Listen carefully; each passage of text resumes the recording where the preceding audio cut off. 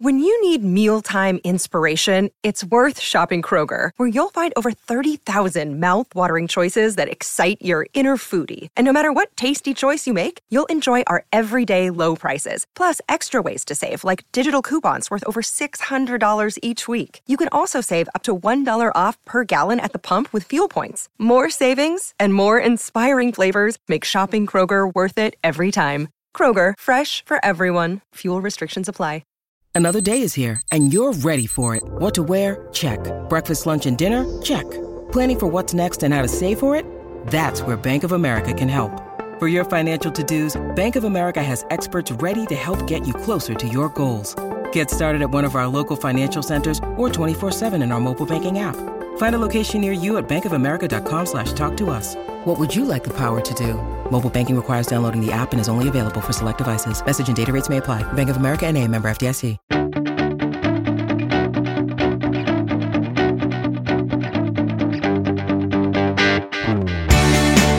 A stolen violin, a missing sister, and a house suited for murder. This is chapter 205 of WCBS Author Talks. I'm Lisa Cherkovich, and while that sounds like the plot of one great novel, it's actually a snapshot of the 3 books we're featuring this week. We've got the debut from violinist and music teacher Brendan Slocum. We dare you to try and resist the lure of Stephanie Wrobel's new novel featuring a modern-day cult. And then Rhea Fry shares how one of her biggest fears made its way into her latest domestic drama. A violin worth tens of millions of dollars goes missing in The Violin Conspiracy, the debut novel from musician and music teacher Brendan Slocum. But his story is so much more than a basic whodunit. It also tackles racism, elitism in classical music, Americanism, even what it's like to grow up and be different from those in your family in every way. He shares how the pandemic led to us being able to read his story. During the pandemic, as a professional violinist, all the wedding gigs and receptions and recitals and concerts had all been canceled, and I really didn't have anything to practice for, so motivation was really low, and I was sitting and eating the entire time, so I figured instead of sitting here getting fat, I should probably put some of these stories down that I've been carrying around since I was 9 years old. Right, and I know that some of the experiences that Ray goes through in this book mirror your own. Was it cathartic to put these stories down? Was it painful? Did you get a laugh at something? All of the above. I laughed. I was moved to tears, and it was a cathartic experience. Just carrying these stories around and just the idea that people were going to get to hear and read about these experiences that really took place and have them validate me, as a person.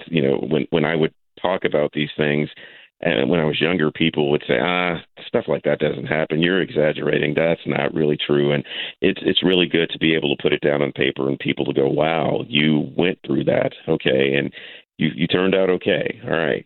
And tell me where the mystery stolen violin part comes in, because I think some people might expect to read a story that would be not necessarily a little bit more serious, because this book does tackle some serious issues, but this whole idea of tracking down a missing violin.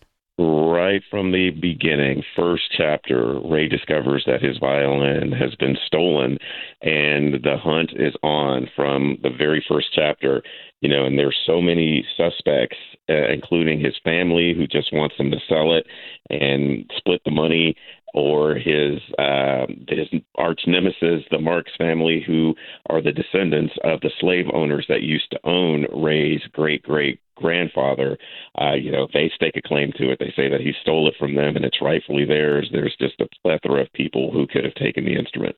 And we should know the violin isn't any ordinary violin. And I think if there are people out there who know nothing about classical music, they've at some point heard of what a Stradivarius is. Oh, yeah. One of the probably the most valuable violin in the world. And there's only a little over 200 of them left in existence. And if you've got one, you've got a treasure. And it's that highly sought. People really want to get their hands on them. And if they do, you'll probably never see it again.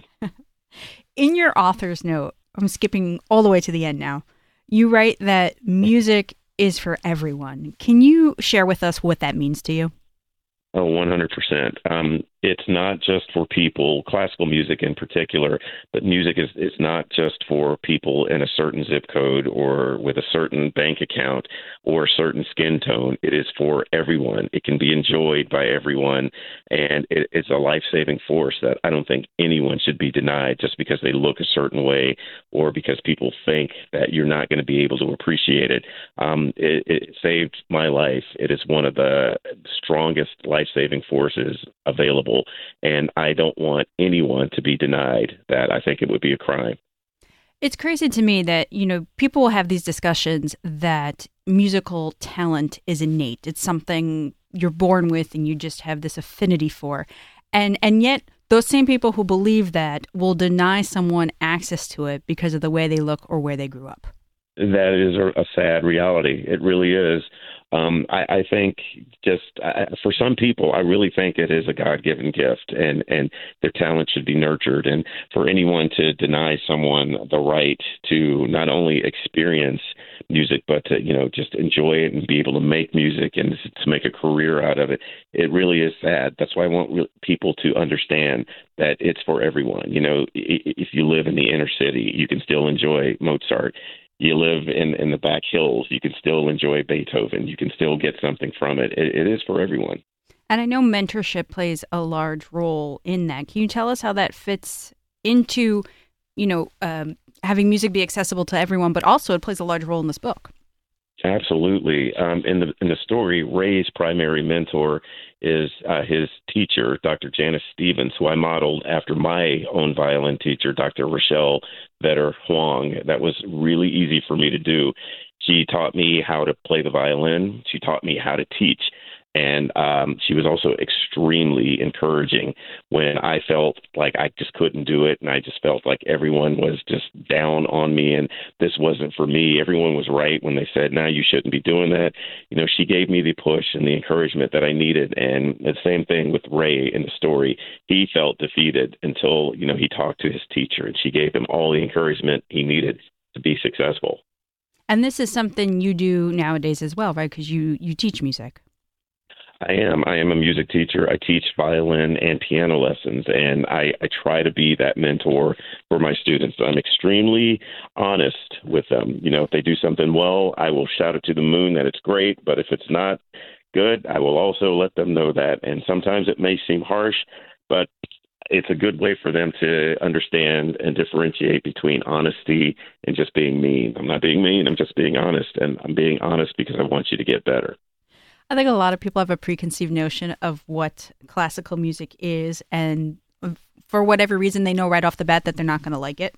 But I know you have some tips of how people can learn to love classical music. Where should somebody start if they want to, quote unquote, get into it? I think for me, people should go into classical music with an open mind. Don't have any preconceived notions. Don't think that it's going to be boring. Don't think that, this slow music. No, just go into it with an open mind.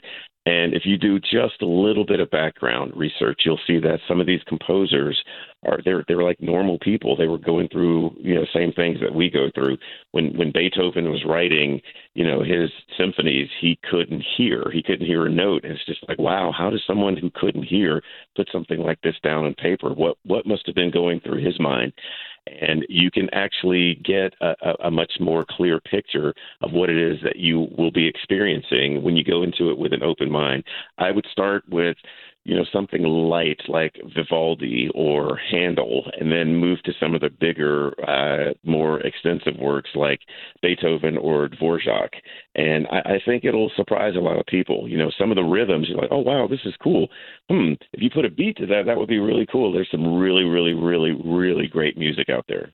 All right. So what's scarier, Brendan? Putting this book out into the world or performing the toughest piece you've ever had to perform in front of a huge audience?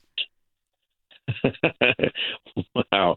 I'm going to go with the performance because, with the book, you can write another book. And if people don't like it, okay, I can change a couple of things. You get one shot at that performance and that's it. And I've definitely had those moments where I wish I could have done it again. And some of that is actually echoed in the book. And you'll see it was one of those moments that just made you just want to just put it down and quit and not even try again. But fortunately, Ray has a good mentor that steers him in the right direction. But the performance aspect is definitely the most scary.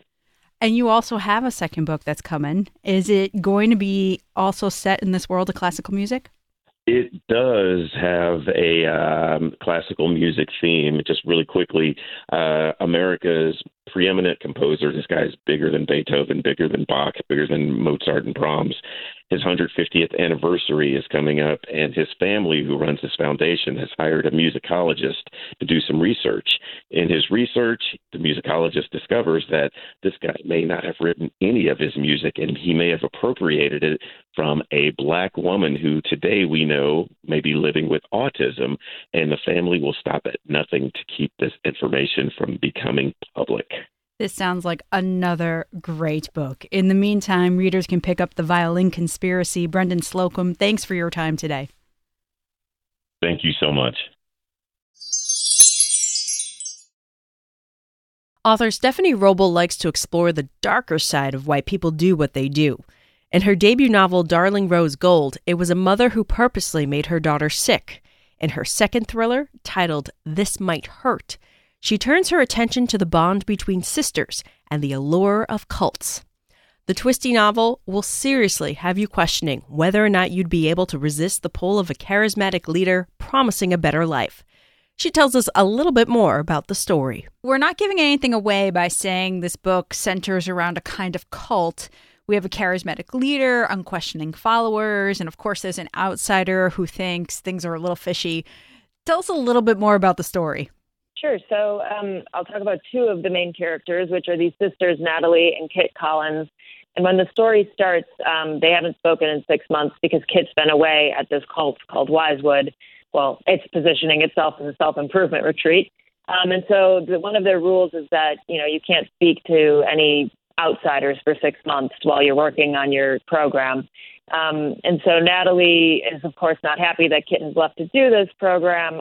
But what really sets her on fire is she gets an email from a Wisewood account saying, would you like to tell your sister what you've done, or should we? And so Natalie starts to panic. She's been keeping this secret from her sister for some time. And so she races off to Wisewood to come clean with Kit and also to hopefully bring her home. And she runs smack dab into the middle of Maine in the winter. Yeah, not exactly the most welcoming time to go. So you went from exploring mother-daughter relationships in your first book into exploring the bond between sisters this time around. And I think any woman out there who has sisters will immediately connect with the relationship dynamics that you put forth in this book. Oh, thank you. I mean, I have two younger sisters, so yeah, when I was deciding, I knew this first two perspectives of a cult member and a cult leader were going to be in the book, but it wasn't until later that I added the outsider perspective, which is Natalie. And in deciding who that person should be, I wanted it to be someone who would feel more obligated to run in there than, let's say, a friend, but not so dedicated as a parent. And so a sibling really felt like the right balance between those. And, I went with a sister because I have sisters. I don't have any brothers. And so that relationship is one I've known very, very intimately my whole life. And from one older sister to another, of course, it's the older sister who feels that she has to jump in there and rescue the younger one who maybe isn't being responsible. It's a bit of a trope, certainly, that, like the older sibling goes in and does this thing. But I think it's a trope for a reason. Certainly in my own experience, it was always, you're the older sister. It's your job to make sure they're okay. Like, you're supposed to be the mature one, the protective one, whatever. And so, I think from my experience, like a lot of older siblings feel that way. And so, yeah, I just wanted to portray that in the story.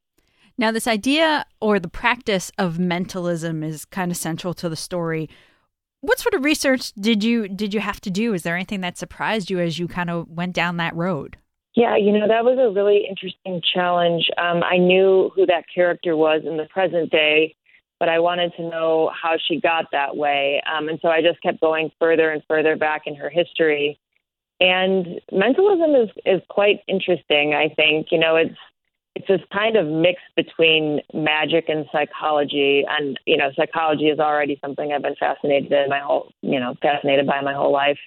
But yeah, it's if you look at practitioners of it, whether it's David Blaine or Darren Brown in the UK, just as two examples, there's such a charisma involved and such a salesmanship involved, which I think is really interesting. And actually that, brought ties back to portraying someone with Munchausen by proxy. I didn't realize that at the outset, but this sort of charisma and ability to make people believe whatever you want was actually a surprising theme that came up again in the writing. So yeah, that was an interesting challenge. I think when people pick up a book that they know is going to be about cults, they go into it thinking that I could never be one of those people that would get sucked in. I'd see right through it from the start. I'd know I was being played. But after reading your book and seeing the people who are involved in Westwood and who decide to stay for the long haul, you start to realize that, it's not that hard to fall into. Yeah, thank you for saying that, because that was exactly what I set out to do in the book.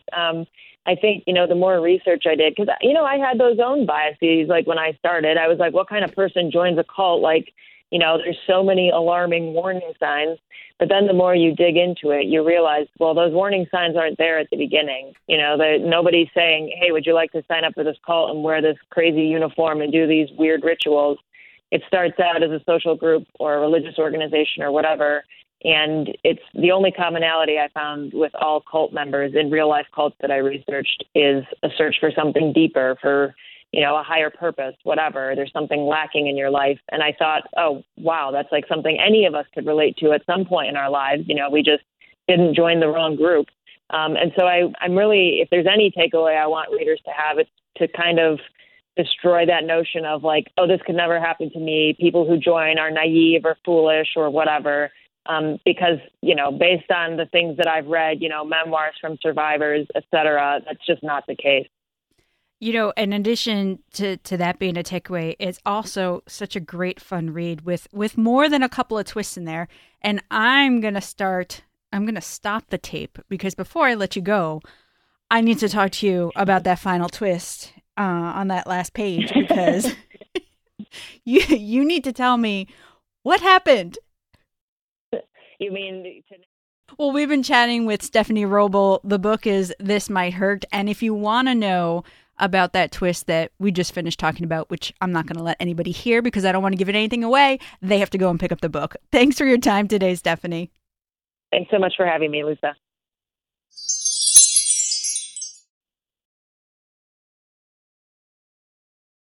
Sometimes characters inspire authors, a voice in their heads that just won't quit and they have to write their stories down. Other times it's a setting like mysterious woods or an abandoned hospital. For thriller writer Rhea Fry, it was a house that belonged to a writer friend that got the ball rolling for her new domestic drama. Your book, Secrets of Our House, it's not so much that the house itself physically holds secret, but the people living within its walls most definitely do. But you have to tell me, what came first, this incredible story or the equally impressive setting? Setting, 100% setting. So this book is very different than my previous books. It's way more of a drama, and it's different because this house, this black house that is the setting of this book, is an actual real house of a friend of mine. Her name is Emily Carpenter. She's a Gothic suspense writer, and she invited me to her house a couple of years ago on a book tour. And I thought it was just going to be a normal house. And I pull through these black gates, and there is just the most beautiful, sprawling black and glass house in the middle of the woods.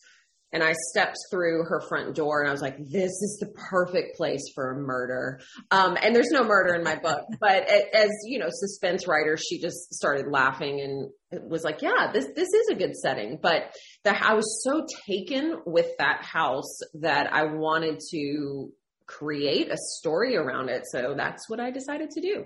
It's a good thing she is a suspense writer and she gets it, because I think anybody else probably would have been a little bit insulted if you walked in and told them, this is a great place for a murder. Exactly. We ended up having a wonderful conversation about it. And that's only writers, I think, in this genre will get that, but it was really fun. Now, the story itself is one of survival, both of relationships. We have a marriage on the rocks. We have a mother and a teenage daughter who are butting heads. But it's also one of actual lives, because you put your characters through their paces in this book. Yes. And I think that's just what I'm interested in writing about. I want to write about very flawed characters. So I think the main character, Desi, she's not overly likable, but I think, you know, some women specifically can relate to her. And I really love seeing the resilience of characters, what they can go through, what they can deal with. And in this book in particular, there are a couple characters that literally go through the ringer, both physically and emotionally.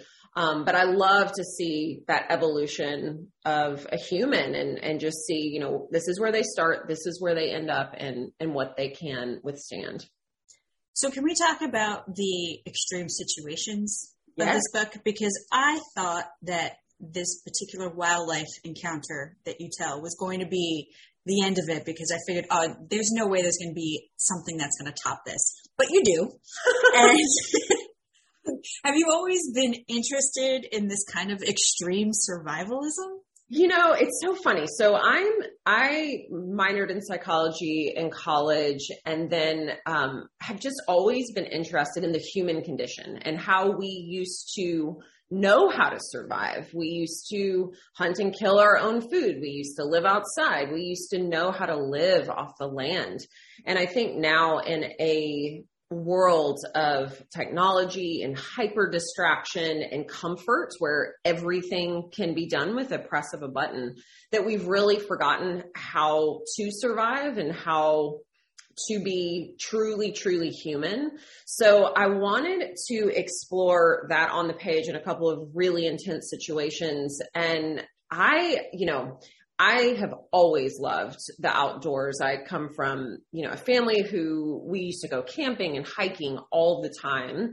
And as I've grown up, I've kind of done that less and less. I go hiking all the time, but I have always dreamed of kind of living in the woods in some sort of house and wondering, would I know what to do if I was faced with a bear? There is a bear attack in this book. And would I know what to do if I was stranded somewhere? And I think so many of us wouldn't know what to do. So it was fun to create a younger character, Jules, who's 17. She turns 18 in the book. She's a bit of a survivalist. But to show a young woman with that skill set and knowing what to do and knowing how to survive, because I feel like less and less people are learning those skills and trading them for, skills behind the computer or stuff that's going to make us money and not necessarily help us if we were ever put in that situation. I have to tell you, after reading this book, I kind of want to look up a few classes to know, I know, right? to know what to do. Exactly. And I've always been, when I was growing up, I was kind of the nurse in the family. Like if someone got hurt, I would love to tend to them and just take care of them. So I've always really been interested in, the EMT world, being a paramedic, just knowing what to do if and when something happens. A bear though that's kind of one of my biggest fears, is just facing a bear and knowing what to do or God forbid something terrible happening. So I love playing out some of my worst case scenarios on the page. It helps me work through it mentally as well. On the relationship side of things, we have this age-old tale of a mother thinking she knows what's best for her teen daughter. I think if there's any woman out there who hasn't had that kind of relationship with her mom. She's very lucky. But I agree. This isn't the first time you've explored like maternal relationships in your books.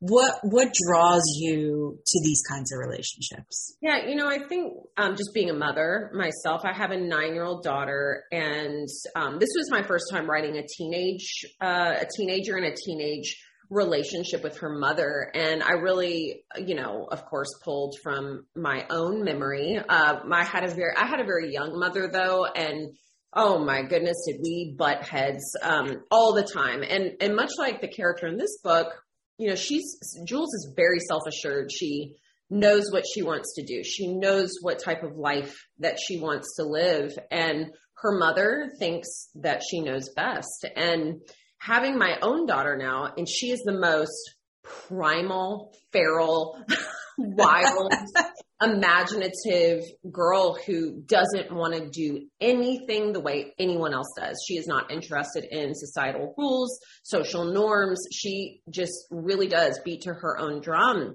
And I have to constantly remind myself that this is her life.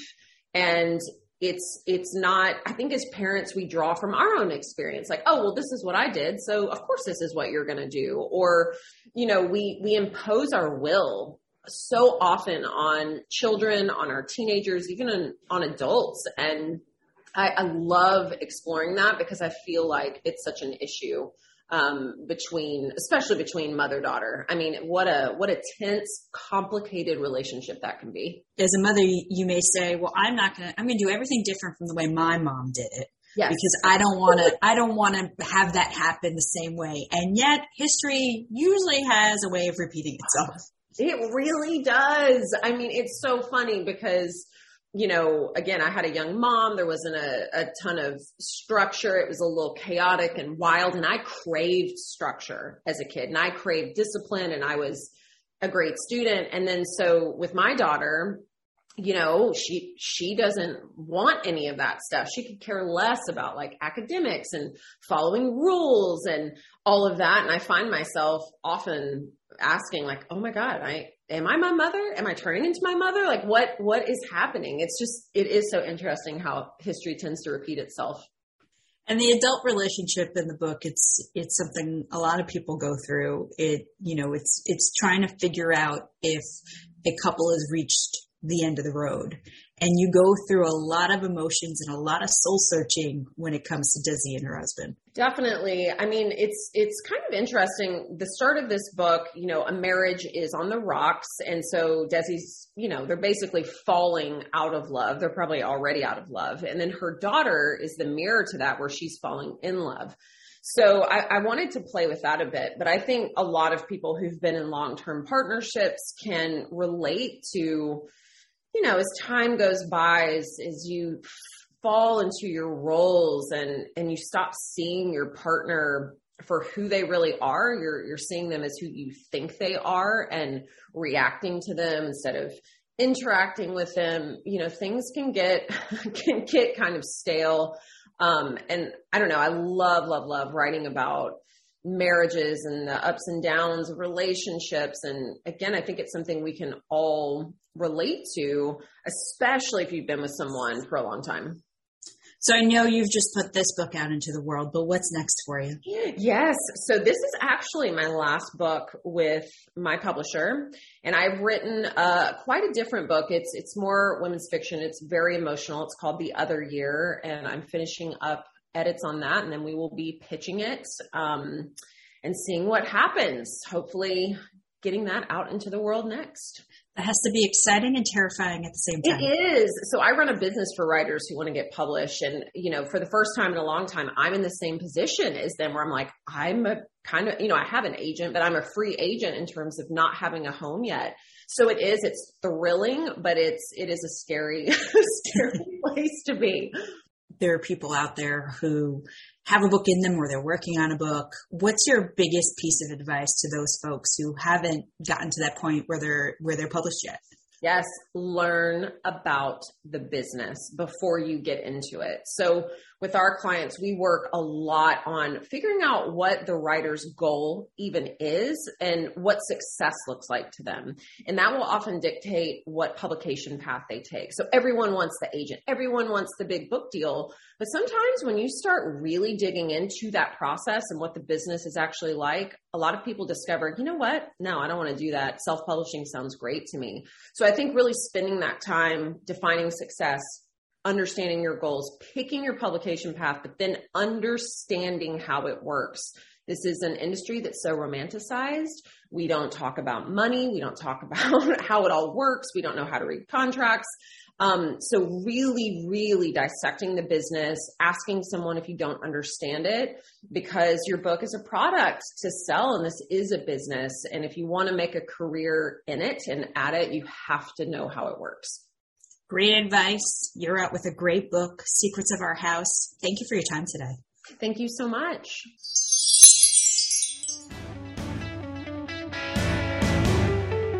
And that's where we close the book on this chapter. Next time, we're introduced to a real-life woman who saved herself and hundreds of other women from the Auschwitz concentration camp just by staying true to who she was. If you aren't already following us on Twitter and Instagram, what are you waiting for? Find us at WCBS 880 Books. Until next time, I'm Lisa Cherkovich.